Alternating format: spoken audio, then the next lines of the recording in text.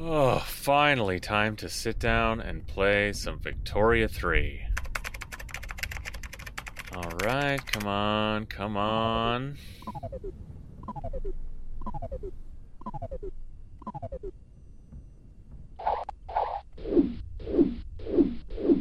Oh, fuck off, Clippy.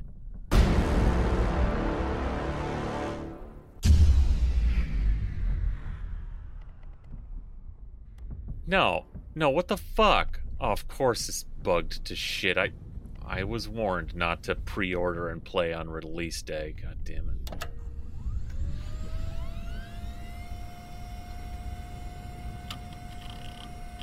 I hope that... I hope my shitty Mac that I paid 4 times as much as a PC for didn't just melt down because of Clippy, a piece of Windows software. Finally, time to get to some Victoria 3. Planet Earth about to be recycled. Wait, what is this? Planet Earth about to be recycled. Your only chance to evacuate is to leave with us. This isn't Vicky. Planet Earth about to be recycled. Your only chance to survive or evacuate is to leave with us. Oh shit, this isn't Vicky. This is Zencastr.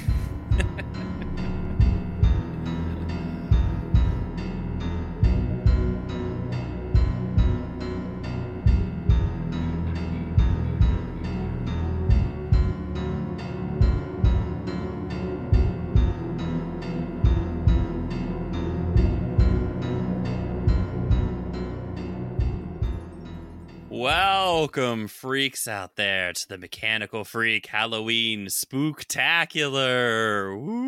Woo! Greg, you're joining me on the boat. How are you today?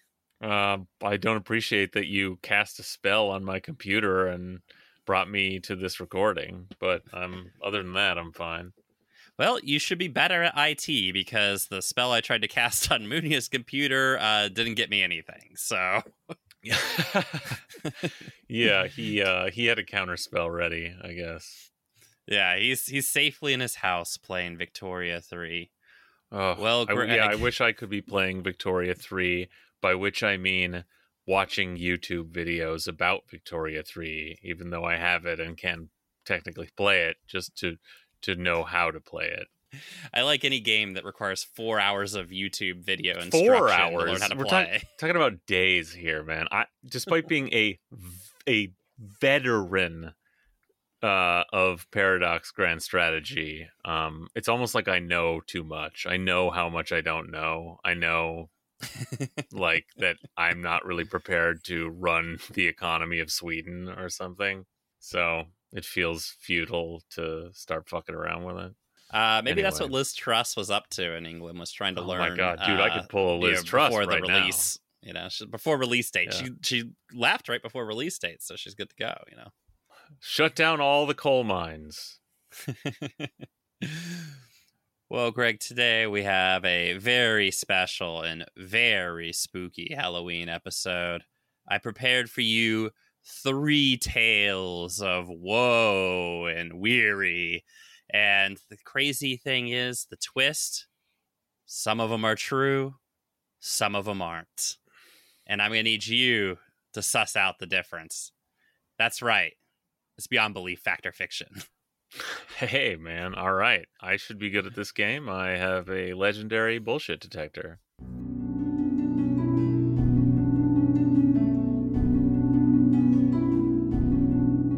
For decades, people have been moving to the New Mexico desert for its sense of community, slower pace of life, and serene natural setting. But for the individual in our first story today, his New Mexico dream would quickly become a New Mexico nightmare. Paul Benowitz was an engineer and physicist living in Albuquerque, New Mexico, who founded the company Thunder Scientific. His company designed temperature gauges, compasses, and other equipment for the Air Force and NASA. the product of a long-time fascination with flying and space for Mr. Benowitz. In 1979, Benowitz, then in his early 50s, began filming strange lights over the Monsanto Mountains just southeast of Kirtland Air Force Base. He also began recording strange radio transmissions that he felt were being created by the objects in the sky. Worried that the objects that he was observing could represent some sort of national security concern, Benowitz shared his findings with security at Kirtland Air Base, but officials did not respond to his concerns. The next year, Benowitz had a break in his research when he was introduced to a young woman who had reported a UFO sighting just north of Albuquerque. The woman met with Benowitz on the recommendation of the Aerial Research Phenomenon Organization, or ARPO, a national UFO research group that Benowitz had become an active member of. Under hypnosis, the woman revealed that she had been taken up into the craft and subjected to disturbing experiments. Benowitz's reports back to ARPO on the incident became increasingly bizarre over time. So the organization asked Bill Moore, a UFO researcher and author, as well as the head of the Arizona chapter of the Mutual UFO Network, to pay Benowitz a visit and check in on him. Unbeknownst to both Benowitz and ARPO, Moore had been in regular contact with the Air Force Office of Special Investigations, an intelligence unit within the Air Force. In exchange for insider information regarding the Air Force's investigation of the UFO phenomenon for his books, Moore would give the AFOSI information regarding prominent figures within the UFO community. Moore dutifully reported on Benowitz's ongoing research and declining mental state to the Air Force. Responding to Moore's report, several AFOSI officers visited Benowitz at his house to hear him out about his UFO research. The next month, he was invited to Kirtland Air Base to present his findings to the military brass. The increased attention from the military seemed to confirm Benowitz's theories about the growing extraterrestrial danger in New Mexico. What he didn't know, however, was that his audience consisted entirely of AFOSI officials. Again, the Air Force remained silent on Benowitz's revelations.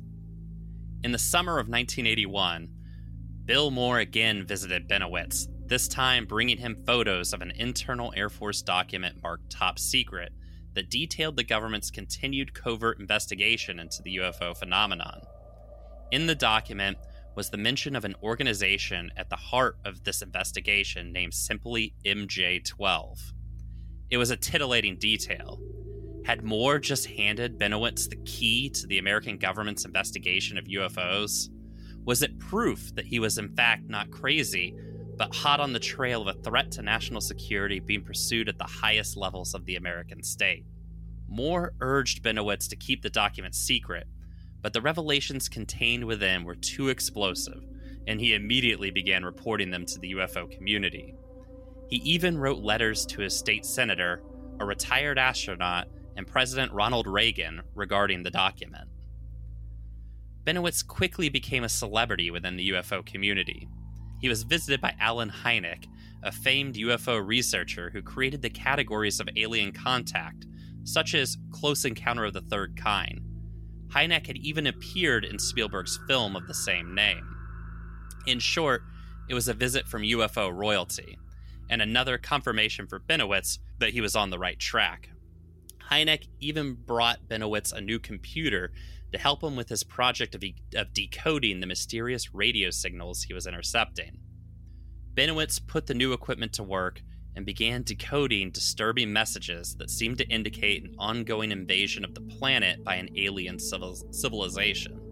He quickly authored and began to circulate a document within the UFO community called Project Beta, where he discussed the nature of the alien threat and the impending war that he felt was increasingly inevitable. As Benowitz's activities increased, he began to notice that cars were following him when he left the house. Bill Moore even took note that when he and Benowitz met outside of a restaurant in Albuquerque, a white van pulled up slowly next to them, stopped, and took a photo of the two before driving off. Benowitz began to fear that he was under surveillance in his own home, all of which was not helping his mental state. In 1983, Moore would drop another bombshell on Benowitz. Moore had been given a document by an Air Force contact that had originally been presented to President Jimmy Carter when he took office. Unbeknownst to his contact, Moore had used his half hour to read the document to take photos of it before giving it back. The document revealed more information about MJ-12. It was a top-secret group of intelligence officials codenamed Majestic 12, focusing on the UFO question that dated back at least to the early 1950s. Even more tantalizing, it implied that they had not only made contact with UFOs, but had even made contact with their occupants. For Bennewitz, it was the confirmation that he needed. The government knew that UFOs and extraterrestrials were real, and was even in contact with them, maybe even working with them.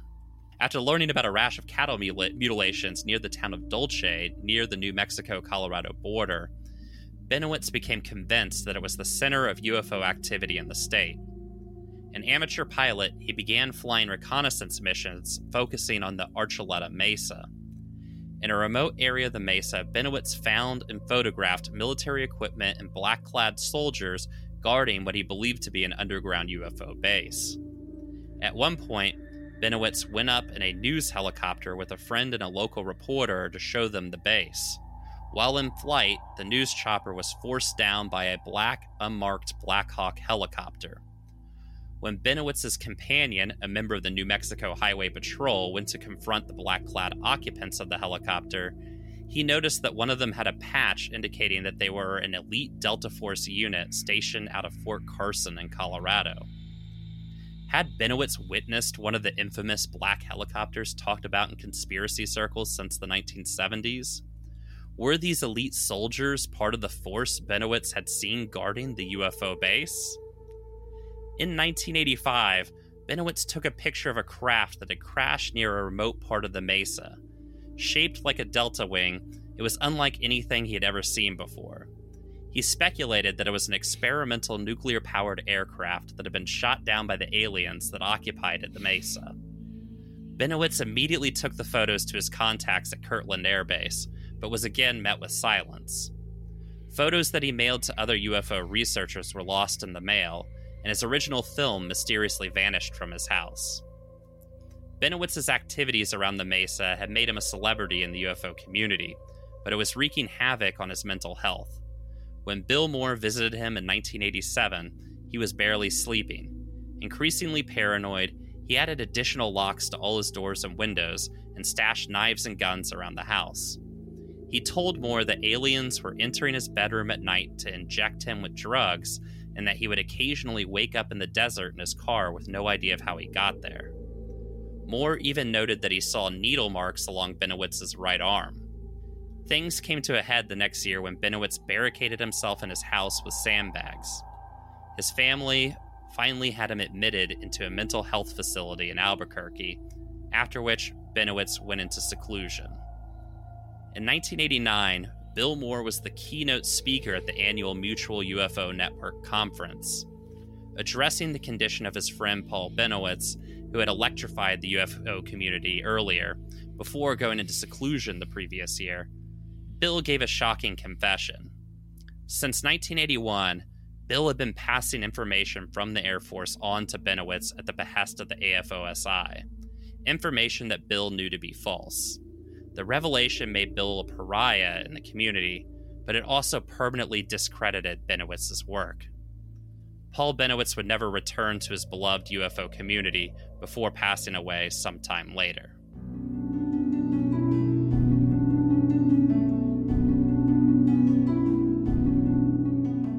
What should we make of the tale of Paul Bennewitz and his white whale? Is it a true story of the fragile barrier between reality and madness?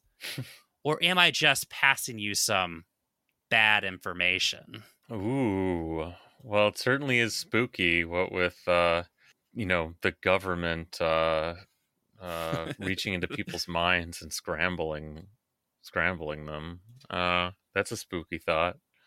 Brian, I'm gonna say that this is absolutely true.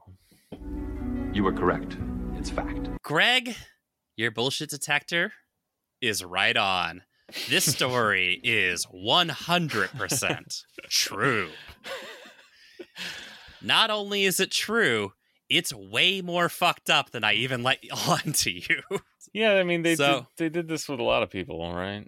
Over the course Yeah. of the 70s and 80s, into the 90s too, I think, right? Yeah, and so basically, the Air Force had been following Paul Bennewitz since he reported the strange, lights. Because like in a the desert. dumbass, he saw lights in the sky over a secluded desert Air Force base and was already a little stupid and crazy and thought to himself, holy fuck, these must be not aliens, and aliens the Air Force right there doesn't know about, so I should tell them. Not actually tipping them off to the real security risk to their top secret stealth aircraft testing, which he was now presenting himself being an idiot out there photographing their test flights. And there you go. Yeah, and so basically, once he reported that, the AFOSI decided the best course of action would be to begin anonymously mailing him tips about, the fact there were definitely aliens in the desert and that he should really look into it further. A year later, they sent Bill Moore, who's an absolute fucking piece of shit, to go essentially check in on Bennewitz and see how the operation was going, right? When he reported back, they seemed to be going crazy.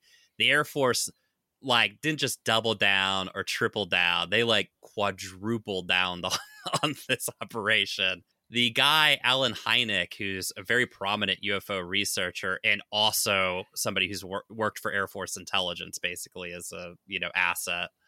That computer that he brought Bennewitz was from the Air Force. It was given to him to give to Bennewitz. Let me picture. This is the image I painted in my mind as you're telling that story. This crazy person opens up a computer and it's got some software wherein he can play the recordings that he made, and then he gets to hit a button that churns and shows him the little the hourglass supercomputer at work here, and then spits out its decoding of something horrifying.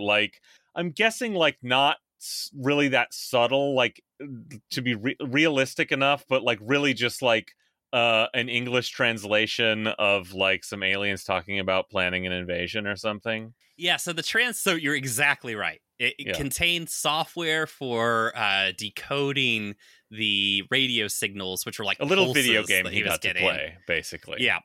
And the thing is that the decoding, which is, so this all comes from a book called Mirageman by this guy, Mark Pilkington, called Mirageman, A Journey in Disinformation, Paranoia, and UFOs. But in that book, he has the translations that Bennewitz was writing down, and they're super crazy enough that if somebody showed it to you, you'd be like, dude, you're out of your fucking mind, and that they're kind of nonsensical and stuff, but they clearly are about an alien invasion or whatever. You would just think the person's making it up and that it sounds psychotic because the person's psychotic. The thing that's nuts is the author was never able to confirm this, but basically Bennewitz was taking these radio transmissions that he was getting constantly beamed into his house, putting them into the computer, and the computer was making these insane, translations of it. Meaning the Air Force was probably beaming those radio transmissions into his house, which is a real weird step to take, I gotta say. But not as weird as what the Air Force wound up doing, which was when they found out that he was flying his plane over Archuleta Mesa, they decided to, hey, why not? Let's take this a step further. Community Let me theater? Did they do some theater out there? That rocks. That's the best part. Wait, so the Mesa facility was for his benefit entirely, not an actual some kind of something. So, but wow. So that rocks. This is from the book here. I'll read you this excerpt. Sensing an opportunity to shift Bennewitz's attention away from Kirtland, AFOSI began set dressing the Archuleta Mesa to look more like the underground base that the physicists believed it to be. At night, old military equipment was hauled up the long winding tracks to the top of the mesa. Shacks, broken down vehicles, and air vents were tactically arranged to give the impression of an active location, while patches of scrub were cleared to look like landing pads for helicopters and perhaps even UFOs. Richard Doty. So Richard Doty is the agent in charge of essentially driving this man insane, right? Mm-hmm. Richard Doty claims that his team also set up a system for projecting lights onto the clouds above, generating new UFO reports to keep Benowitz, Valdez, who's Benowitz's idiot friend, and others coming back for more. An underground base also needs staff, so Kirtland's Special Forces unit was sent out to the area to look busy. AFOSI also contracted Fort Carson Army Base on the Colorado side of the mesa and suggested that they use it for training exercises. According to Doty, AFOSI even subsidized these army exercises, explaining that their maneuvers would be part of an anti-Soviet counterintelligence operation, which in a strange way maybe it was. On one occasion, Gabe Valdez and a TV crew were shooting a news segment about local UFO sightings with Benowitz when a Black Hawk helicopter buzzed their own chopper. Panicked, the news crew landed, followed by the Black Hawk.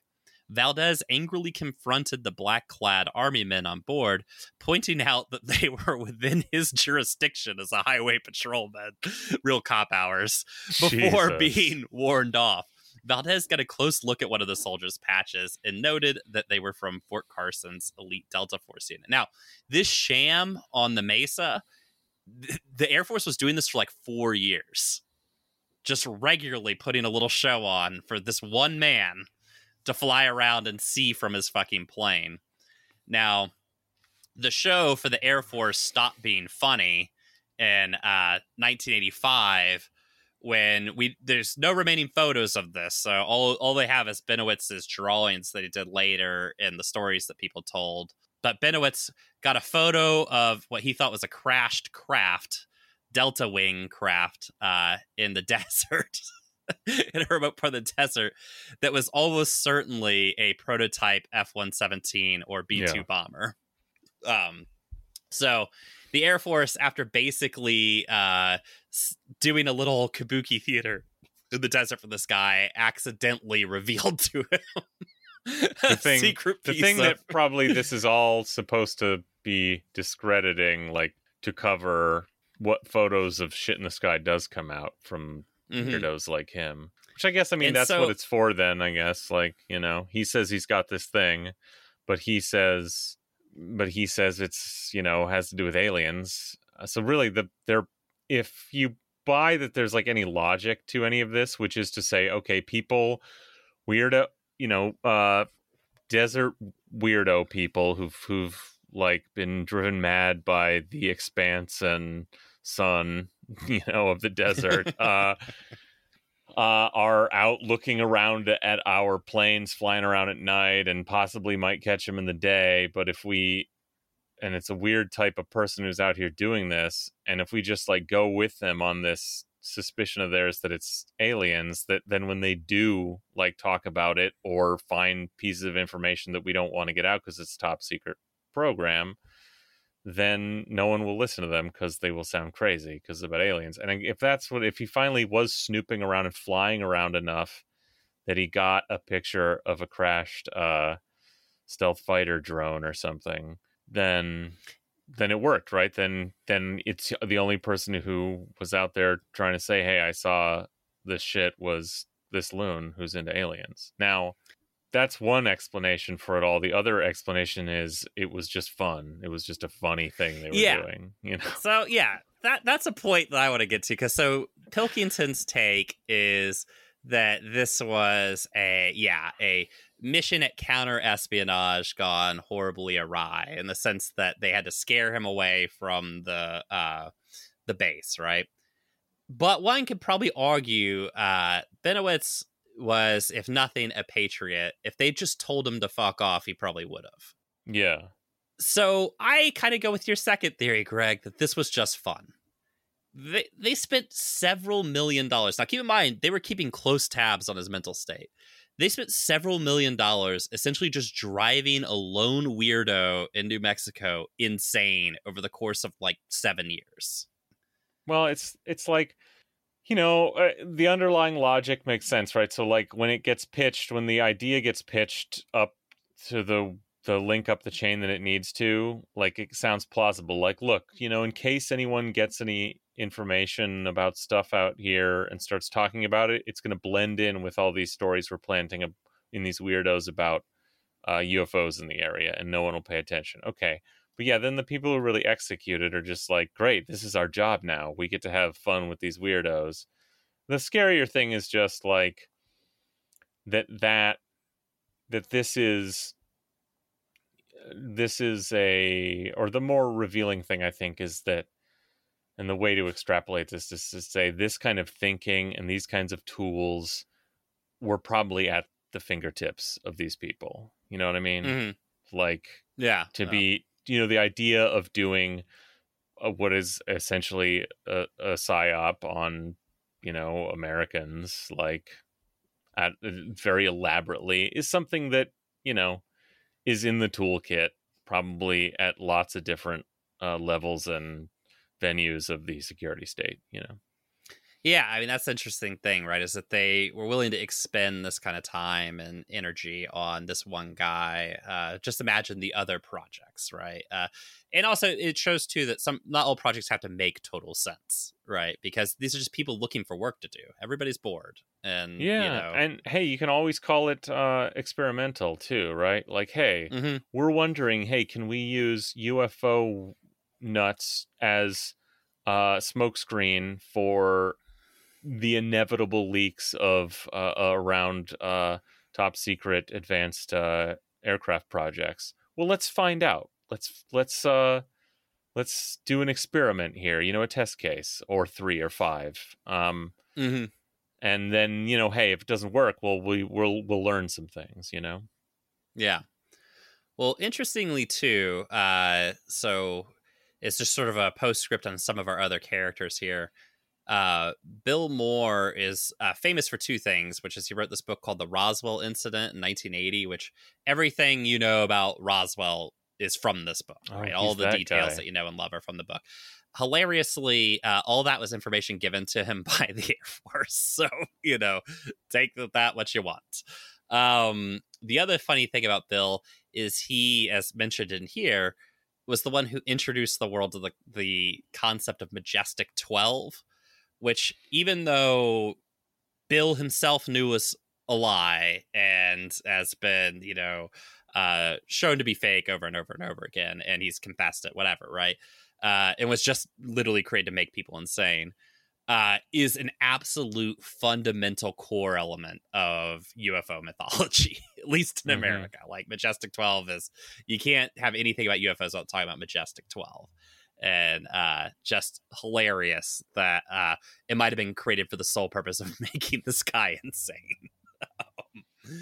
Well, I mean, that's another interesting element, is like this little project, whether like it has some logical, if sinister and like overreached like underpinnings, or if it's just like some sadistic fun. Like, it's wildly successful, right? Like, you drive a guy insane and discredit him in his reporting about real things he is seeing, which are whether it's lights in the sky or wrecks on the ground, he's seeing Air Force aircraft. But also it like, as a psychological operation, it fucking is incredibly successful in that, like, it propagates like a virus, like, to lots of confused, weird people and impressionable children during this period.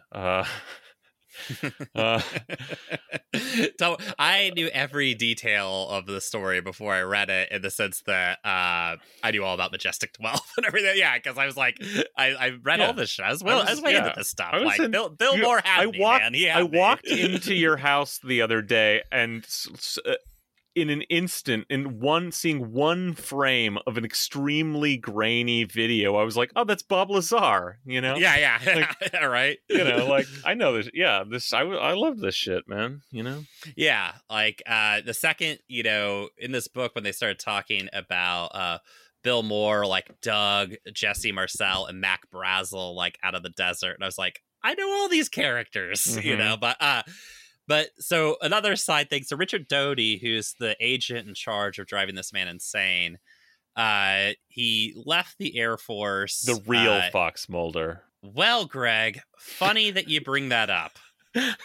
He left the Air Force in the late 80s, where he then set his sights on Hollywood, most specifically as a advising consultant for a young show on Fox called The X-Files. Now, even more insane for our listeners, apparently in like the late 90s, he got kind of bored in retirement and decided time to go back to work, you know, gotta get back out on the street, talking to the people, and became a New Mexico highway patrolman. So what in the fuck? Spook to Hollywood to cop pipeline. He did it all. That's weird. True American psychopath, Richard Doty. Yeah. By the way, he freely like interviewed with Mark Pilkington, so a lot of the details of what they were doing, which are all like not particularly complimentary to Richard, like a lot of those details come from him. And according to Pilkington, Richard apparently still is convinced that him and Paul were friends, and that it's just good that he was there for Paul, because, you know, Paul was losing his mind, and had he had a good friend like Richard not been there, what would have happened? And you're saying this guy's became a cop later. Interesting.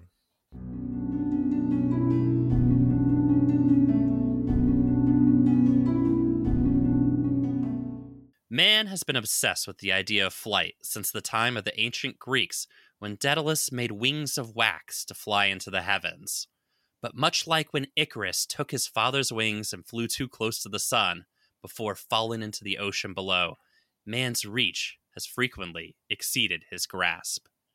That is the case with our next story that details a darker side to man's ambition to fly. On October 4th, 1957, the Soviet Union launched Sputnik 1 into orbit around the Earth. The Soviets then published Sputnik's path, as well as the radio frequency from which the satellite was emitting a steady beep. All over the world, radio enthusiasts tuned in to hear the first man-made object to leave the Earth make its way around the world.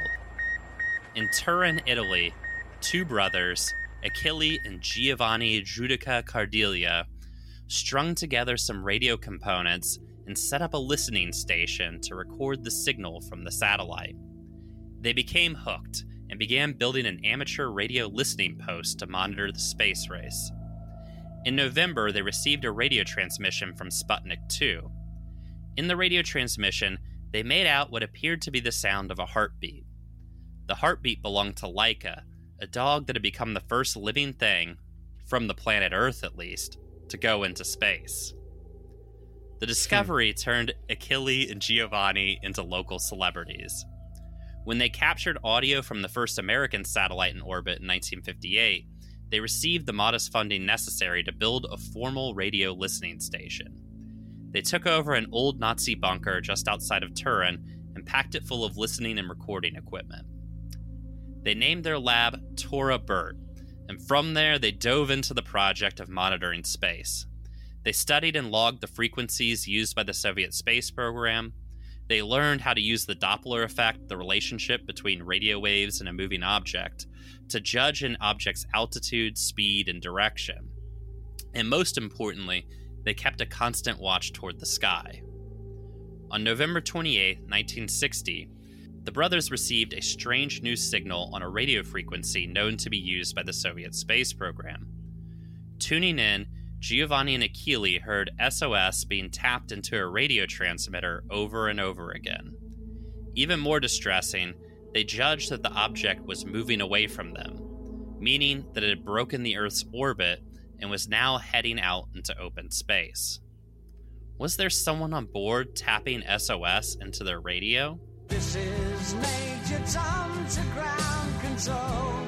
The signal grew weaker until it eventually stopped altogether. 2 months later, the brothers found a news signal they believed to be coming from a Soviet satellite.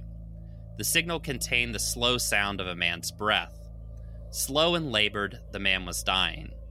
Later that day, they recorded another transmission, this one of a slow beating noise. They brought the recording to their father, who was a cardiologist. He confirmed the awful news. It was the slowing heartbeat of a man about to go into cardiac failure. Achille and Giovanni had inadvertently recorded the final seconds of a doomed cosmonaut's life. The story made headlines all over the world. Perhaps in response to the bad publicity, 2 days later, the Soviet Union reported the recovery of an unmanned capsule that had failed to properly re-enter the Earth's atmosphere. 1 year later, Yuri Gagarin became the first man to officially enter space. But as the Italian brothers' recording showed, was he only the first to come back alive? In 1963, the brothers received another very distressing signal across their radio. Again, it came across on a frequency known to be used by the Soviet space program. This time, it was a woman's voice. Speaking in Russian, she spoke in a panic. "Isn't this dangerous? Talk to me. Our transmission begins now. I feel hot. I can see a flame. Am I going to crash?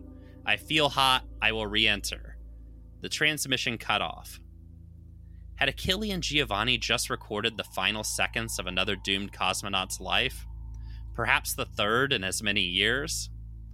1 month later, the Soviet Union announced that Valentina Tereshkova had become the first woman to enter space. But was she simply the first woman to enter orbit and come back alive?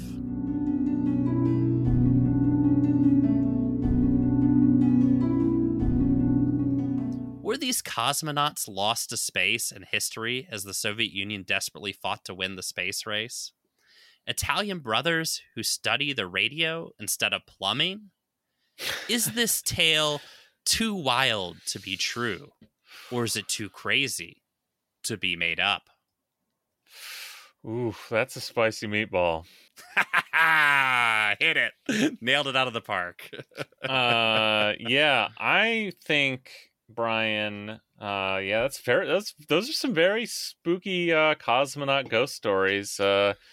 They really, do have that feeling of, oh yeah, the beating heart, the fading SOS, the last moment descriptions. They really have that essence of a spook story around a campfire, which is what I think these Italian losers made up, or either with the help of fucking like anti-Soviet Gladio intelligence, or just because they had a knack for storytelling and grift, and they thought they could suckle at the teat of like space race, like anti-communist whatever in northern Italy there.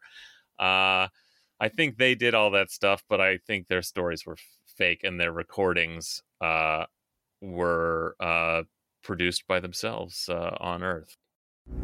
You're right again. Congratulations, Greg. Your detector is working at full force today. By believing in the criminal nature of the Italian mind. Yeah. It's anti-Italian discrimination. You instantly were able to detect the grift. Yeah. So quickly, I mean, the account I gave you is the basic account that you'll get online everywhere about these guys. Now, these two brothers were real. They were, they actually did do a lot of important amateur research on using radio to like follow satellites and things like that. They are weirdly kind of important characters in the sort of amateur observation of the space race. But to throw water on a little bit of it, if you dig a little deeper, one, you can find the audio of all these recordings, and that SOS recording is one of those sort of up for interpretation kind of recordings, like when you watch a ghost hunting show and they play some bullshit audio and they're like, oh, it just said something, right? Kind of like that.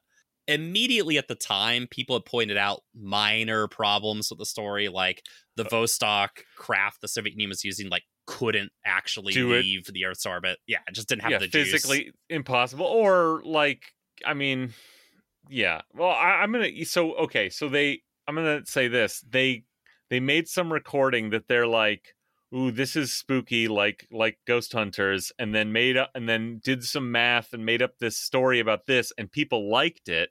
And the rest of that bullshit, they just fully produced out of whole cloth because they caught the scent. Yeah, they unfortunately released the recording of the Russian woman's pleas for help, which people who were familiar with the Russian language heard and were like, this is all like grammatically... Yeah. Well, it's like grammatically incorrect. And I mean, it didn't follow like protocol, but beyond that was just like grammatically incorrect. Like... Right. I mean, because you read it out of a Italian to Russian dictionary. That, and when she was like, "It's getting hot, I need to get to my pizza pie." It's anti-Italian discrimination. Just threw people off as well. The other thing, obviously later on, people were following the Soviet space program. We're saying like, there's no record of any of these flights ever taking place. Of course. Nor are they to this day, I'm guessing, which... forever people said, well, that's because the Soviets are hiding it. One of the archives... Actually, when the Soviet Union collapsed, they opened a ton of their archives. Like, they really didn't keep anything closed. And one of the first ones... The general consensus is, like, it was all there, basically, right? Like, if you went looking for it, you could find the detailed records of everything the Soviet Union ever did, Yeah, and so people really went and, like, looked into the archives around the space race, and we actually have a pretty good cataloging now of every mission and, incident within the Soviet space program, none of which matched up with... the story of our friends Achille and Giovanni. Now, Greg, one interesting question would be motives, and you already hit on one important motive, which is Achille and Giovanni's operation was privately financed. And I think they learned very early on, the money came largely from like radio appearances and newspapers, and they learned early on that it helped to have a big story. Yeah. Yeah. The other thing, though, is those recordings. One theory could be that they did it themselves, right? Yeah. Another interesting theory, which you also hit on, is they became really famous in Italy and even Europe itself after, tracking Sputnik 2. Mm-hmm. Another interesting theory is, as you said, maybe this is some NATO fucking bullshit going on, like, counterintelligence, like bullshit, like that they were broadcasting those signals to their radio station. Yeah, that they were parked in a van outside or driving away from them, doing some to like give that Doppler shit. effect, Yeah, I think I would, my instinct would be that some of the money and encouragement was like, came from, Gladio, NATO, anti-communist stay behind sort of forces, but that, they did that shit themselves. That's the easiest. Why you've got the guys, Mm-hmm. Yeah. Just let, they're resourceful. I mean, who knows, like, an Italian doesn't like look at another Italian and say, can we trust this guy to lie? Do we? No, no, they know. Yes, these fellas can tell a fucking lie. They're Italian. Okay. It's anti-Italian discrimination. Yeah, I had this instructor in college who day one, he introduces himself. He says, "My name is Fabrizio. I am a good liar. My name is Fabrizio. I am a good liar because I am Italian." Oh my god! I think about that every day. Once a month. Amazing. You know what it is? I'll tell you what it is. It's anti-Italian discrimination. I will say, like a funny. I had a history teacher who was like, he did like Mystery Science Theater commentary on like every video we watched, and we did watch this. It was just one of those classic World War II newsreel kind of videos you watch in history class, and it was a German generals and Italian generals meeting, right? It's talking about the Axis powers and everything.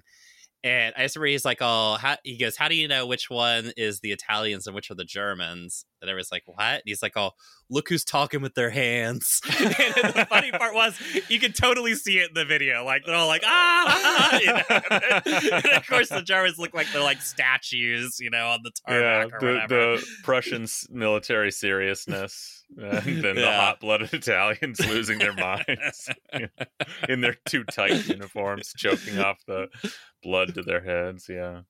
Yeah, just amazing stuff. Now, this story has lived in internet and just world lore since the 60s, basically. Part of the reason is there is this belief that the Soviet space program was like especially callous when it came to human life. And I'm just going to read you something that I remember I found this out years ago. And there was this belief. There was this implanted idea. Yeah. There's this propaganda notion. Yeah.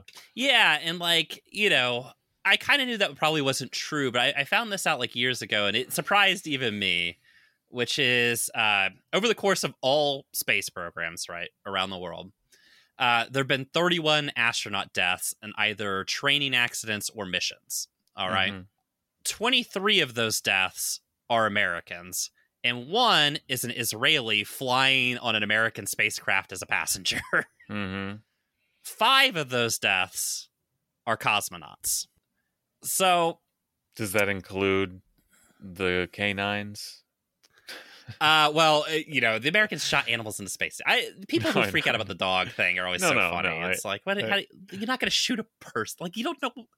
Nobody knows what's up there. Like, you can't just shoot a person into fucking space. Well, I mean, that's they were heroes of the Soviet Union. Because the Soviets shot people into space first or whatever, there are funny incidents in space that are fucking terrifying that they got to experience firsthand. Like, they made their suits out of some weird material, not realizing that space is a vacuum, which they, of course, understood, but they couldn't, test these things really well. And so the first blew up like a balloon, right? Yeah, the first astronaut did a spacewalk. It blew up like a balloon. He couldn't get back in the capsule. Didn't he have to puncture it and get in quickly? Yeah, that's so fucking great. In space. Yeah. In space, just tethered to a fucking capsule. When you realize around the Earth. When you're like, oh shit, I'm the fucking Michelin man here, and the only way to get to safety is to cause a flat tire,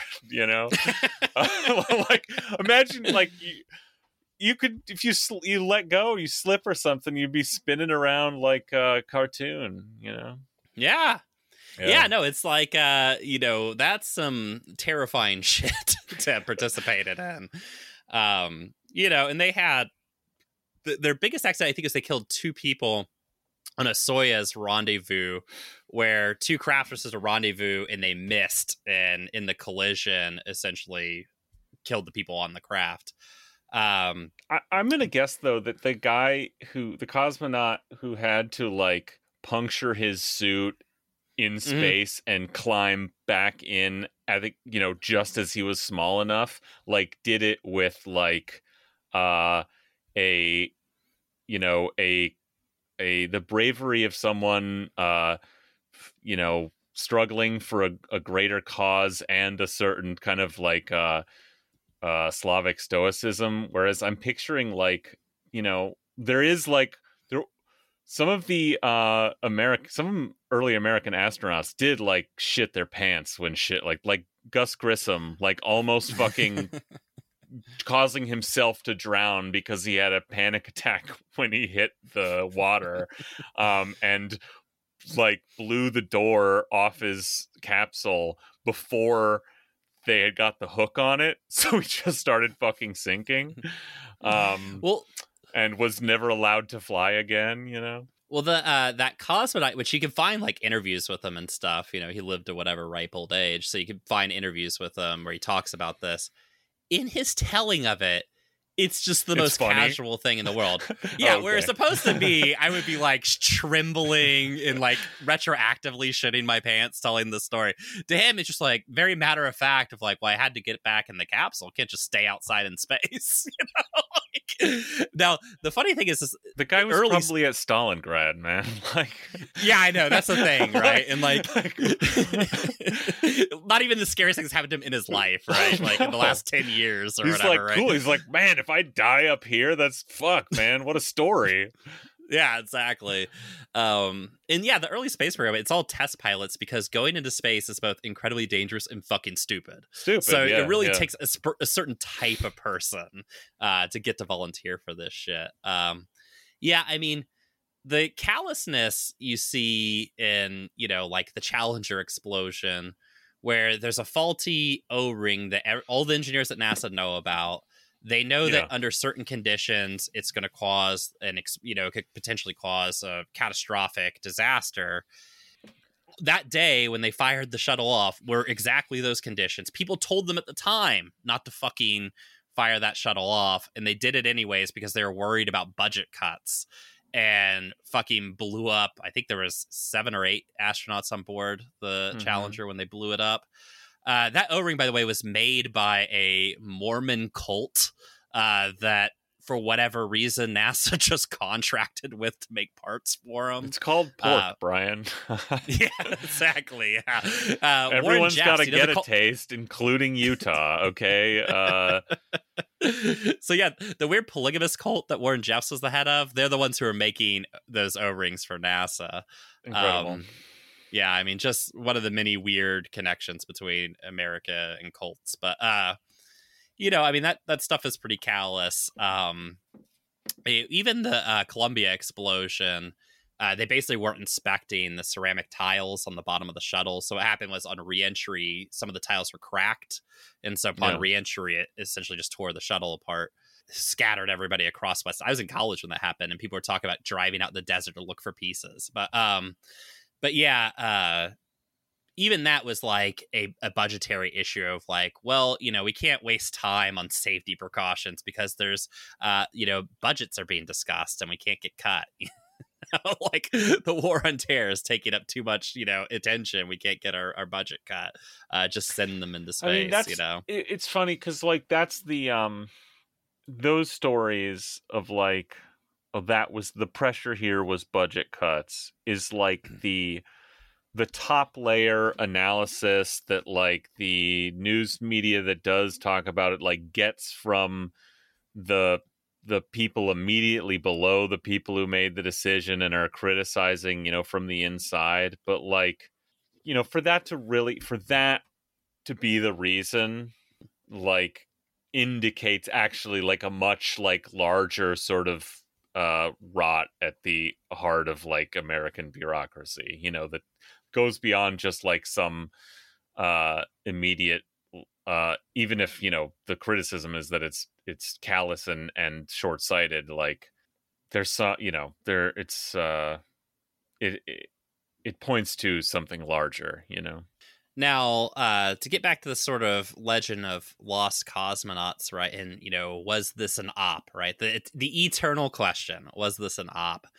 Around the same time, there was a guy named Julius Epstein, not related, who was a research associate at the Hoover Institute at Stanford, right? So already, you know, eyebrow raised. He had been a intelligence officer for the OSS during the war, and now was a vociferous Cold Warrior. And one of his particular picadillos was raising attention to the horrors of the Soviet space program. And throughout the 60s, he wrote multiple papers about the dozens of lost Soviet cosmonauts killed in space. He would deliver these to the press, which of course would dutifully report on them. As well as he made the I think the senator from California read his reports into the congressional record so that it would be recorded for all time. He is the source of a the 1964 Guinness Book of World Records, which gives a list of 9 cosmonauts lost in space. You know, so there was obviously some sort of weird operation in the 60s around this. And it's created like a whole cultural byproduct of it. I found this crazy story about how in the 90s, there was a journalist who started, wrote this crazy story, this Mexican journalist who wrote this crazy story about this particular Soviet cosmonaut who had died in space with his dog, and how the Soviet Union covered it up. And it came out that the journalist was actually misinterpreting a Spanish modern art exhibit put on by, and I apologize for this, Joan Fontcuberta, whatever, an artist who was obsessed with the idea of conspiracy and misinformation, and have been sending out to journalists and stuff stories about this lost Soviet cosmonaut in preparation for a giant art exhibit they did in Madrid, where they featured, like relics and stuff from this lost astronaut, and like full biographies and stuff of the astronaut and their dog and like what happened and all this stuff. They even made a big website for it, and on the website, apparently in red on red background, it says pure fiction all over the website, but is presented as real. And this story has now become just part of internet lore. So you can find people, the astronaut is listed as Ivan Ishtashnikov, which apparently is just a Russification of the artist's name, and their dog. I was going to say, that sounds like a made-up Russian name. Yeah.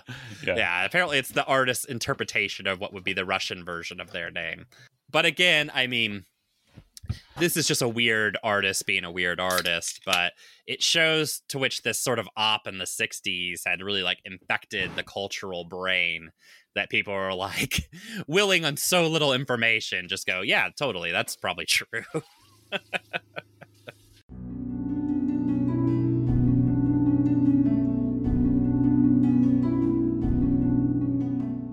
Mark Twain once said that the only difference between reality and fiction is that fiction needs to be credible. Okay, I'm going to say that he didn't say that. This and is that's a classic, false. This is a classic Jonathan Frakes opener, though. But what happens when fiction creates reality? That's the case with our final story about a seeming small-town news story that became something much bigger. On October 31st, 1938, Americans settled next to their radio for their nightly entertainment. What they heard was a reporter breaking into their broadcast to report that a flying saucer had landed at Grover's Mill. It is reported that at 8:50 p.m., a huge flaming object, believed to be a meteorite, fell on a farm in the neighborhood of Grover's Mill, New Jersey, 22 miles from Trenton. The flash in the sky was visible within a radius of several hundred miles, and the noise of the impact was heard as far north as Elizabeth. As the story unfolded, more and more radio stations picked it up, interrupting their own nightly programming. Reports quickly came in that the pods had opened up, revealing their Martian inhabitants and their weapons of war. Many were not aware that the broadcast that they were listening to was in fact an adaptation of H.G. Wells' War of the Worlds, being put on by Orson Welles' Mercury Theater Company. Millions of Americans panicked and took to the streets. Hospitals reported a record number of admissions from panic-related injuries. The next day, the New York Times detailed the panic on its front page. Papers around the country were sharing their own local accounts. The idea of a Martian invasion had entered into the American consciousness. Fast forward to July of 1947.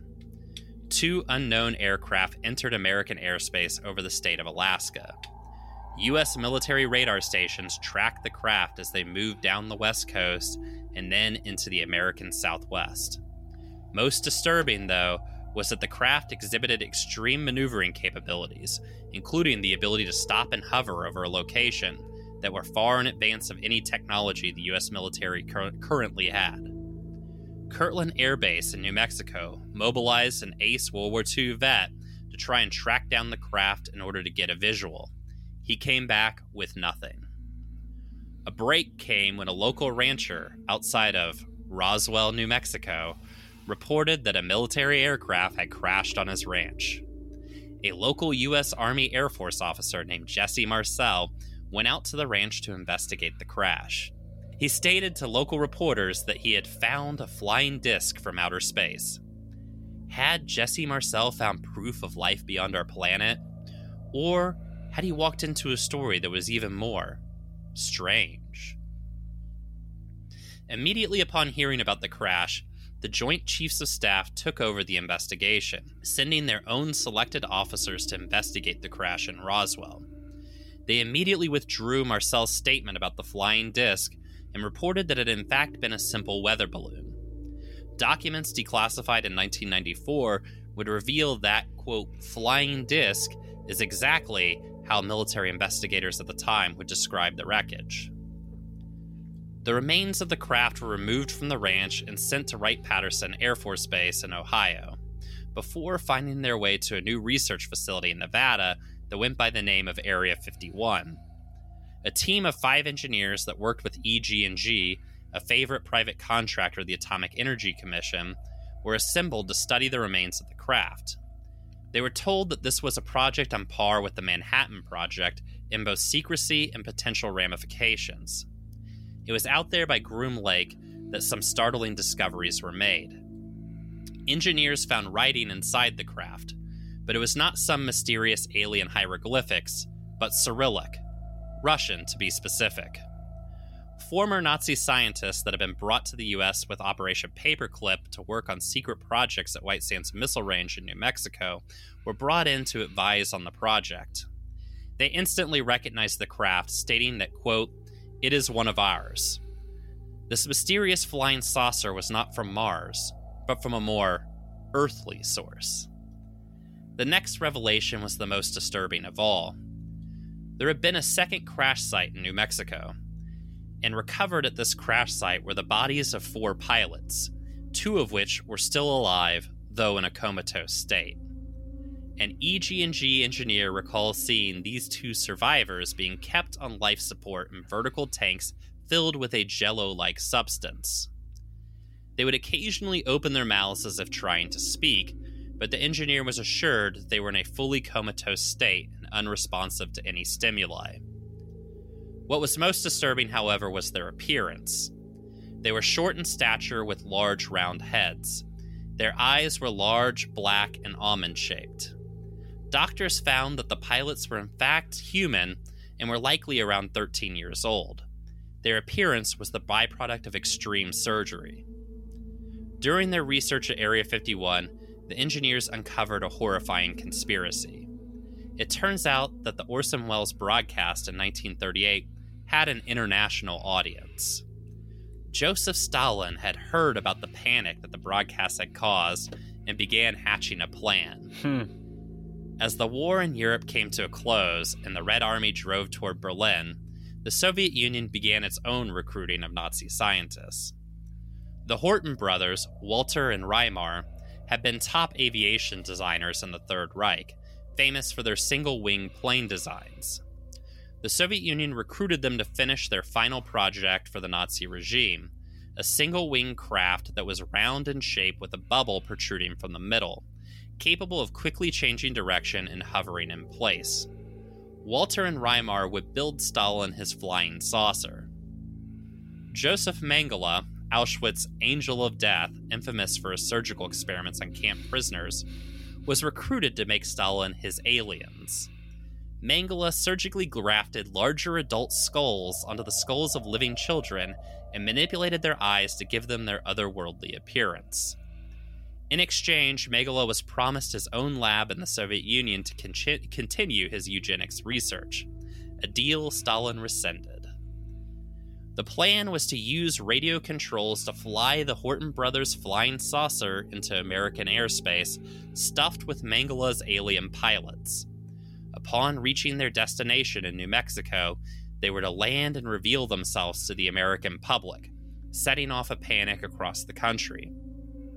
The panic would be a prelude to a potential Soviet invasion, an act of black propaganda that would offset America's nuclear advantage.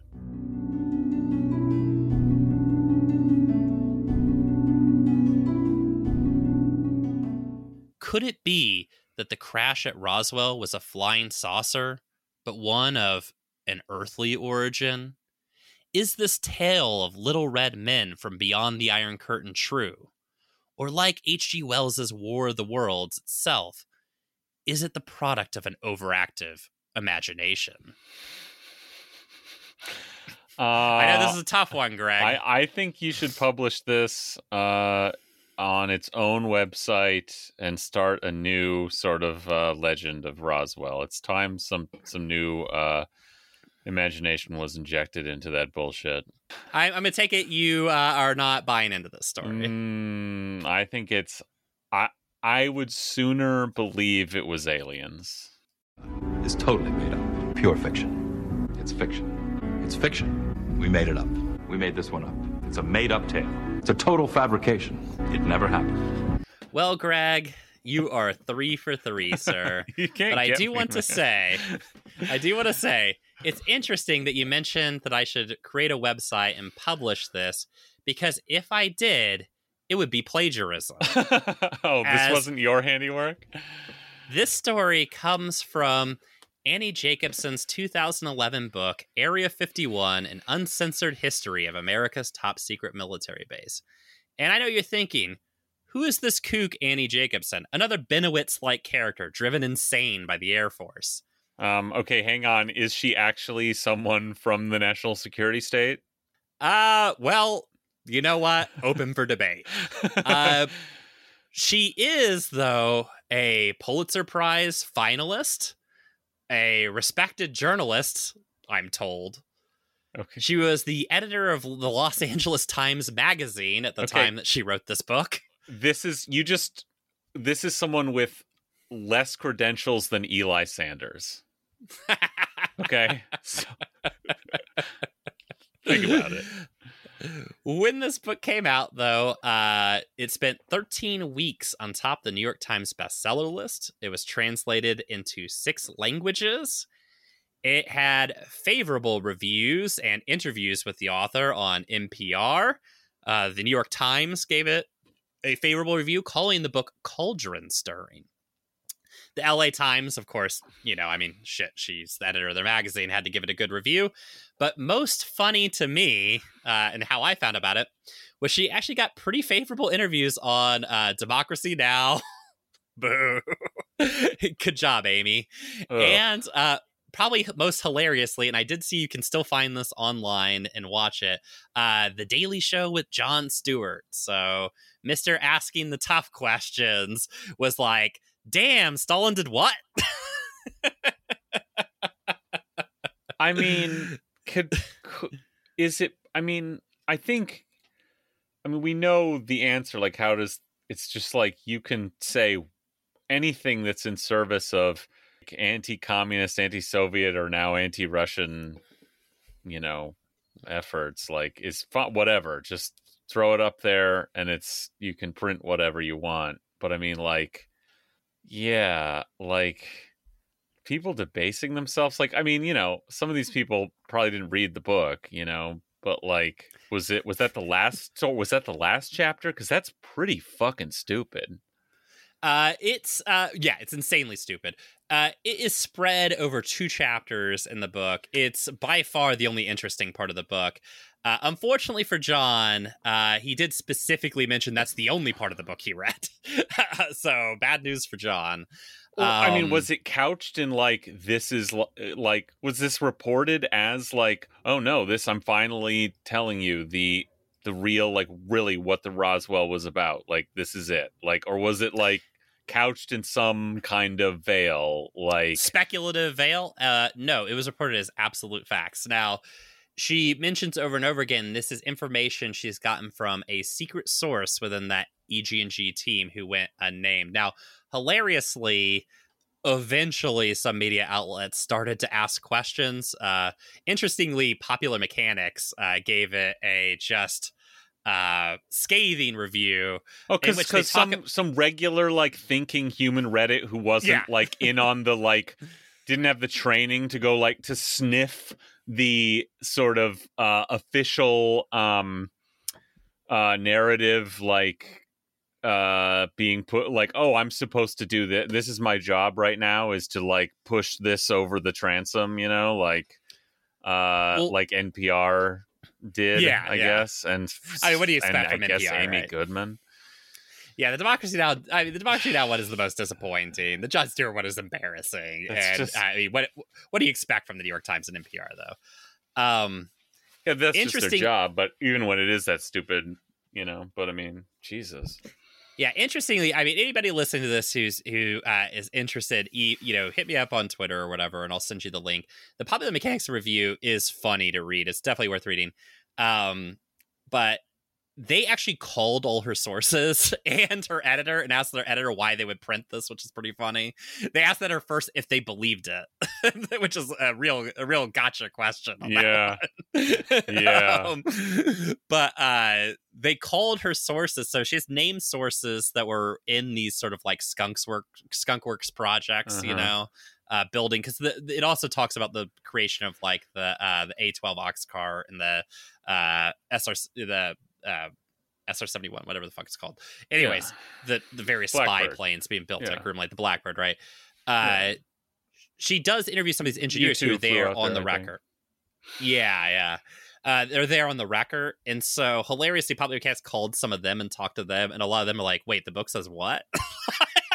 Yeah. She didn't get that from me. That's fucking bullshit and stupid. They tried to get a hold of the secret source and hunted down somebody who they pretty much are pretty sure is the quote unquote source. And they only talked to his elderly wife on the phone, and he appeared to be very infirm, maybe a little crazy. Well, that's who you if you want to like pass some bullshit on, you use someone who burnable like that, you know, at the end of their career in life, you know. Yeah. Now the interesting thing is, again, we come to the eternal question: is it an op, right? And I think there's a lot of ways you could think about this. I gotta say, I have my instinct is casual op. Yeah. So on the one hand, I have watched a lot of interviews with Annie Jacobsen. I have read a lot of her. I've read her stupid book, and I've read a lot of stuff that she's written. I am 100% convinced she's just a fucking moron. Like, just a fucking idiot. Like, literally, sub room temperature IQ moron. Again, we're talking about a quote-unquote journalist with less impressive credentials than Eli Sanders. So... yeah.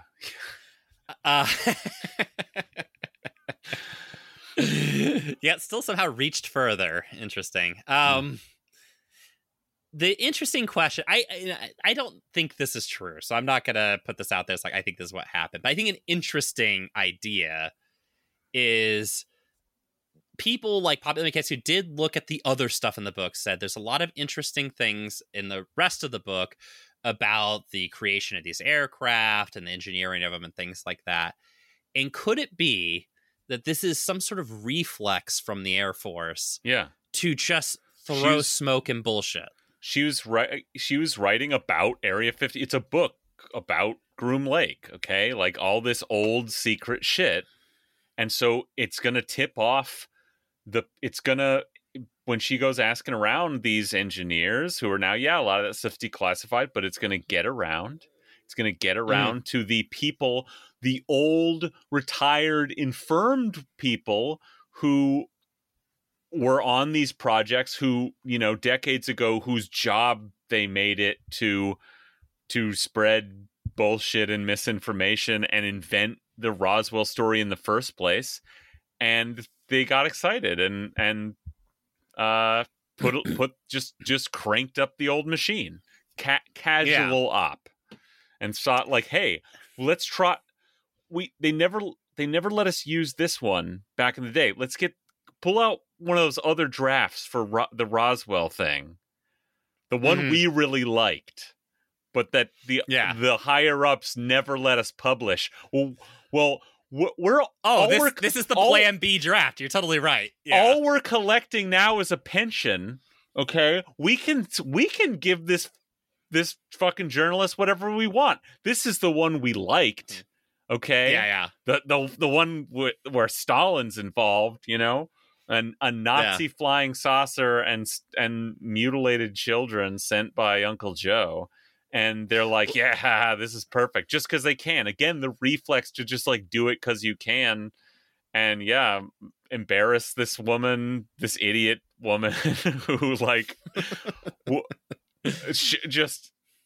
I mean, how do you even think, if you're these guys, how do you even think this is actually going to get published? Like, this is a real journalist, the editor of a magazine. You're going to give him this. You're fucking around. You're fucking with this woman. And this dumbass brings it to her editor. And then in the journalist world, the, again, casual part of the op, the way, you know, psychological operations work is like, there's a whole media class trained to kind of like pick up on certain frequencies that you just like you retransmit, you know. And it's like that one was like, oh, we're talking about all this goofy, this is a book about like, oh, you know, Area 51, so there's going to be some goofy shit. And wow, the goofiest shit is like about Stalin mutilating children. I mean, that just, you just send that right on. You just that just goes. That's the instinct, you know. Well, yeah, I mean, I just love picturing like the Air Force intelligence guy sitting around and being like, oh, well, that fucking wet blanket Richard Doty is gone. He's pulling people over in New Mexico for speeding. Let's do the fun story. Like, yeah, like let's do our B story that he shot down. Let's get funky with it. Now, the thing is, people might be saying like, but this seems like such a waste of time. Why would these guys it's so ridiculous. Why would these guys be doing it?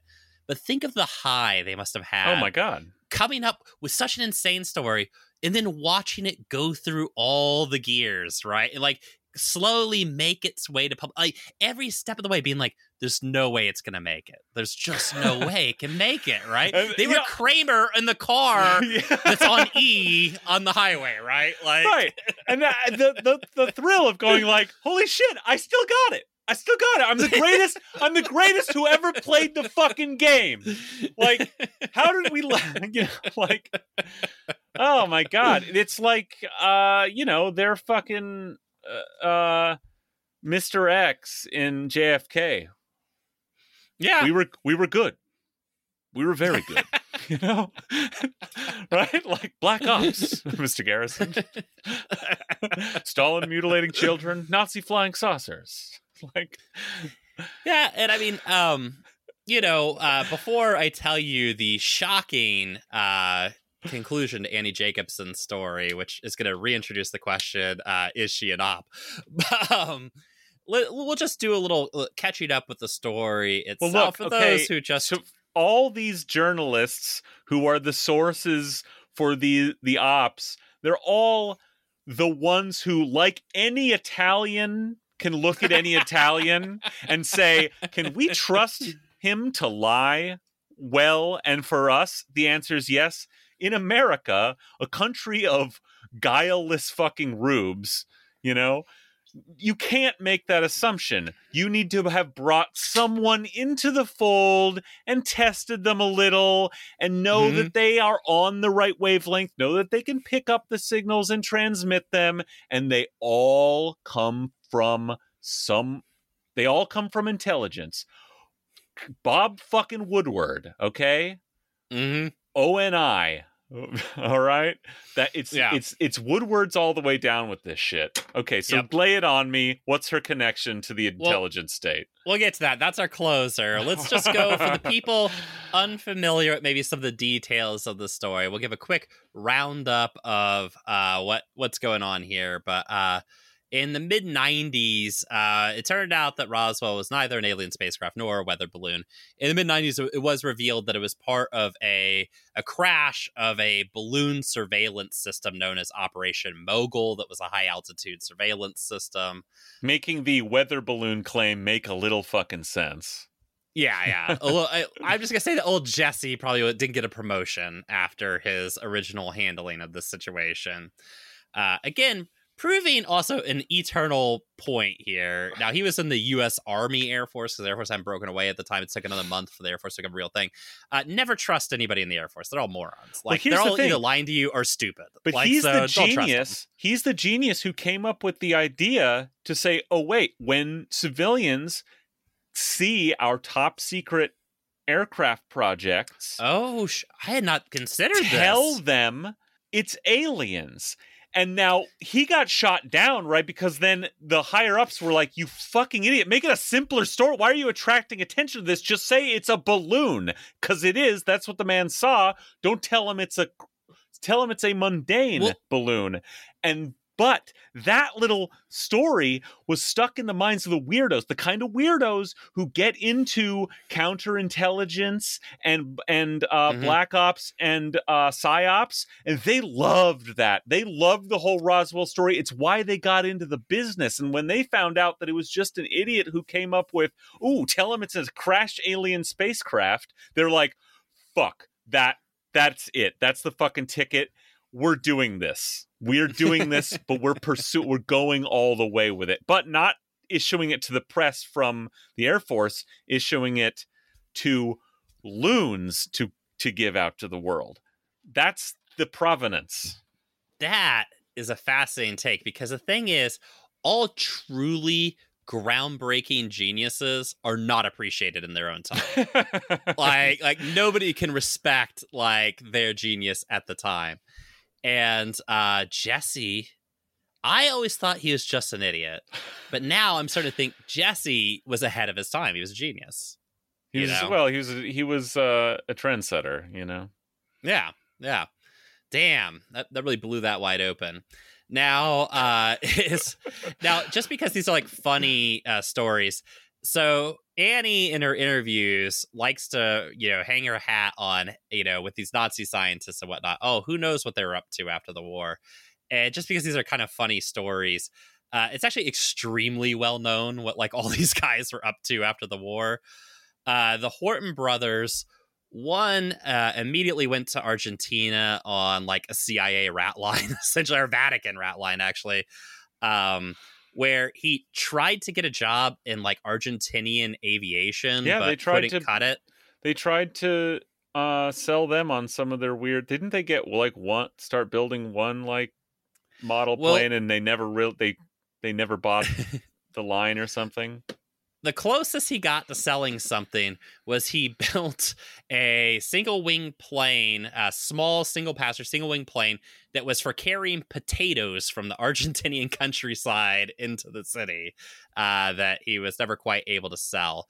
His brother, who was smarter and realized nobody's coming for us, continued his life in West Germany, where he just joined the West German Air Force and became, an officer in the West German Air Force with all of his Nazi friends when they all just had a big reunion and hung out. Joseph Mengele is the more interesting one. I mean, you're obviously not just going to give him a job at Cedars-Sinai or something. But he did, and he was a little concerned that he might see some sort of consequence for his actions. He made sure to keep all of his work files with him and tried to destroy as many as he could to hide what he'd done. Of course, there were survivors at the camps who testified as to his activities and goings on. By the time that their testimony became public in any way, the U.S., of course, had given up on actually doing the Nuremberg trials.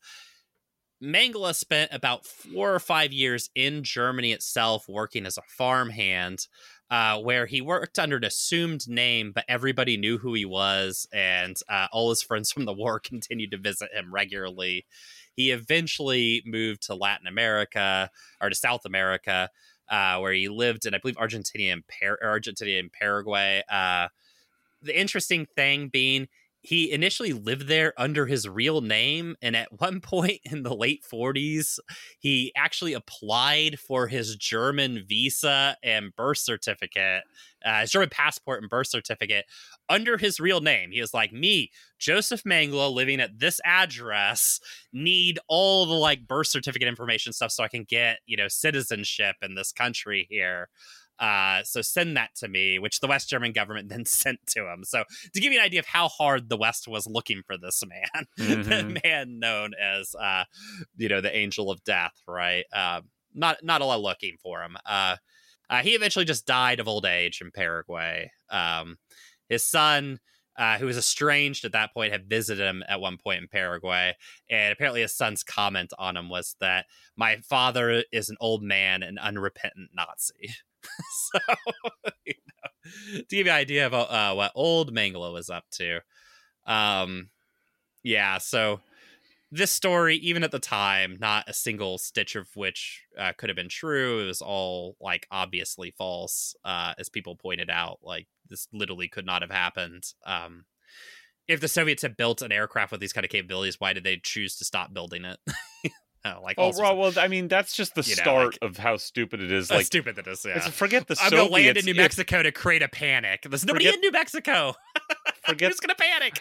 Forget the Soviets. Like, what about just like physics? Like, this was possible to do in 1947, but not now.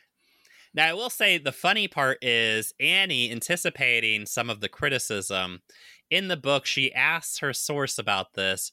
Well, why, when you guys found this out, why didn't the U.S. just publicize it? Like, this seems like a pretty big coup. And the guys feeding the information are like, we wanted to. We loved this story. But, but that was the point. That's why I wrote it. I wrote it to publish it, We've been trying to get it published for years. Don't ask me, lady. So, she asked that, and the person just responded, oh, we couldn't publish it. And then I presume a shadow came over them, and he was like, because we were doing the same thing. And he doesn't elaborate, so I don't know if we're supposed to interpret that we were also going to launch a flying saucer full of mutilated children into the Soviet Union or what. But it was just a funny thing to, like, end on. And it's like, maybe ask some follow-up questions or, go, hey, this story sounds very stupid. Yeah. Okay, so let's get to the $1 million question. What is Annie up to today? Any guess what business she got into, Greg? She's not doing journalism anymore. Want to guess where she's at these days? Wait, when was this book published? 2011. So, at some point discredited. Obviously laughed out of public society. First off, the fact that you keep saying discredited is hilarious. She was never discredited. Laughed out of journalism and public society because of the stupidity of this book, obviously. And now she is in crypto PR. I don't know. State Department. You're wrong. Greg, I really thought you would go 4 for 4 on this one. I thought you were unstoppable. Damn it. I've connected so many dots tonight. I know. Well, I'll give it to you. You've missed the most obvious place for her. That is as writer and producer for Amazon's Jack Ryan series. Whoa. That's right. Okay. If you want to see Jim from The Office take on the government of Venezuela, that's brought to you partially by the brain genius that is Annie Jacobsen. Okay. Yeah.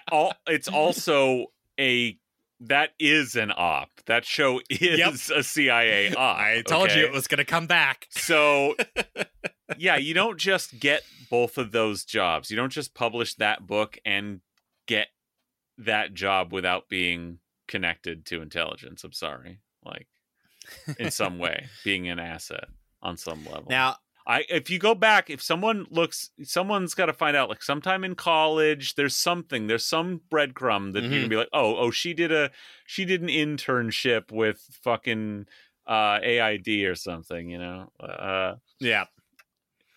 Whatever, it's there. I have a secret source. They're gonna reveal all to me.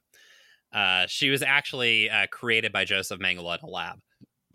Now, I want to read the final paragraphs of the Popular Mechanics Review to you just because they're so funny. Quote, we ran across something that made pieces of the Saucer Teen yarn seem not so groundbreaking. The July 1956 edition of the magazine Astounding Science Fiction contains a short story by James Blish, a fairly popular writer in his day.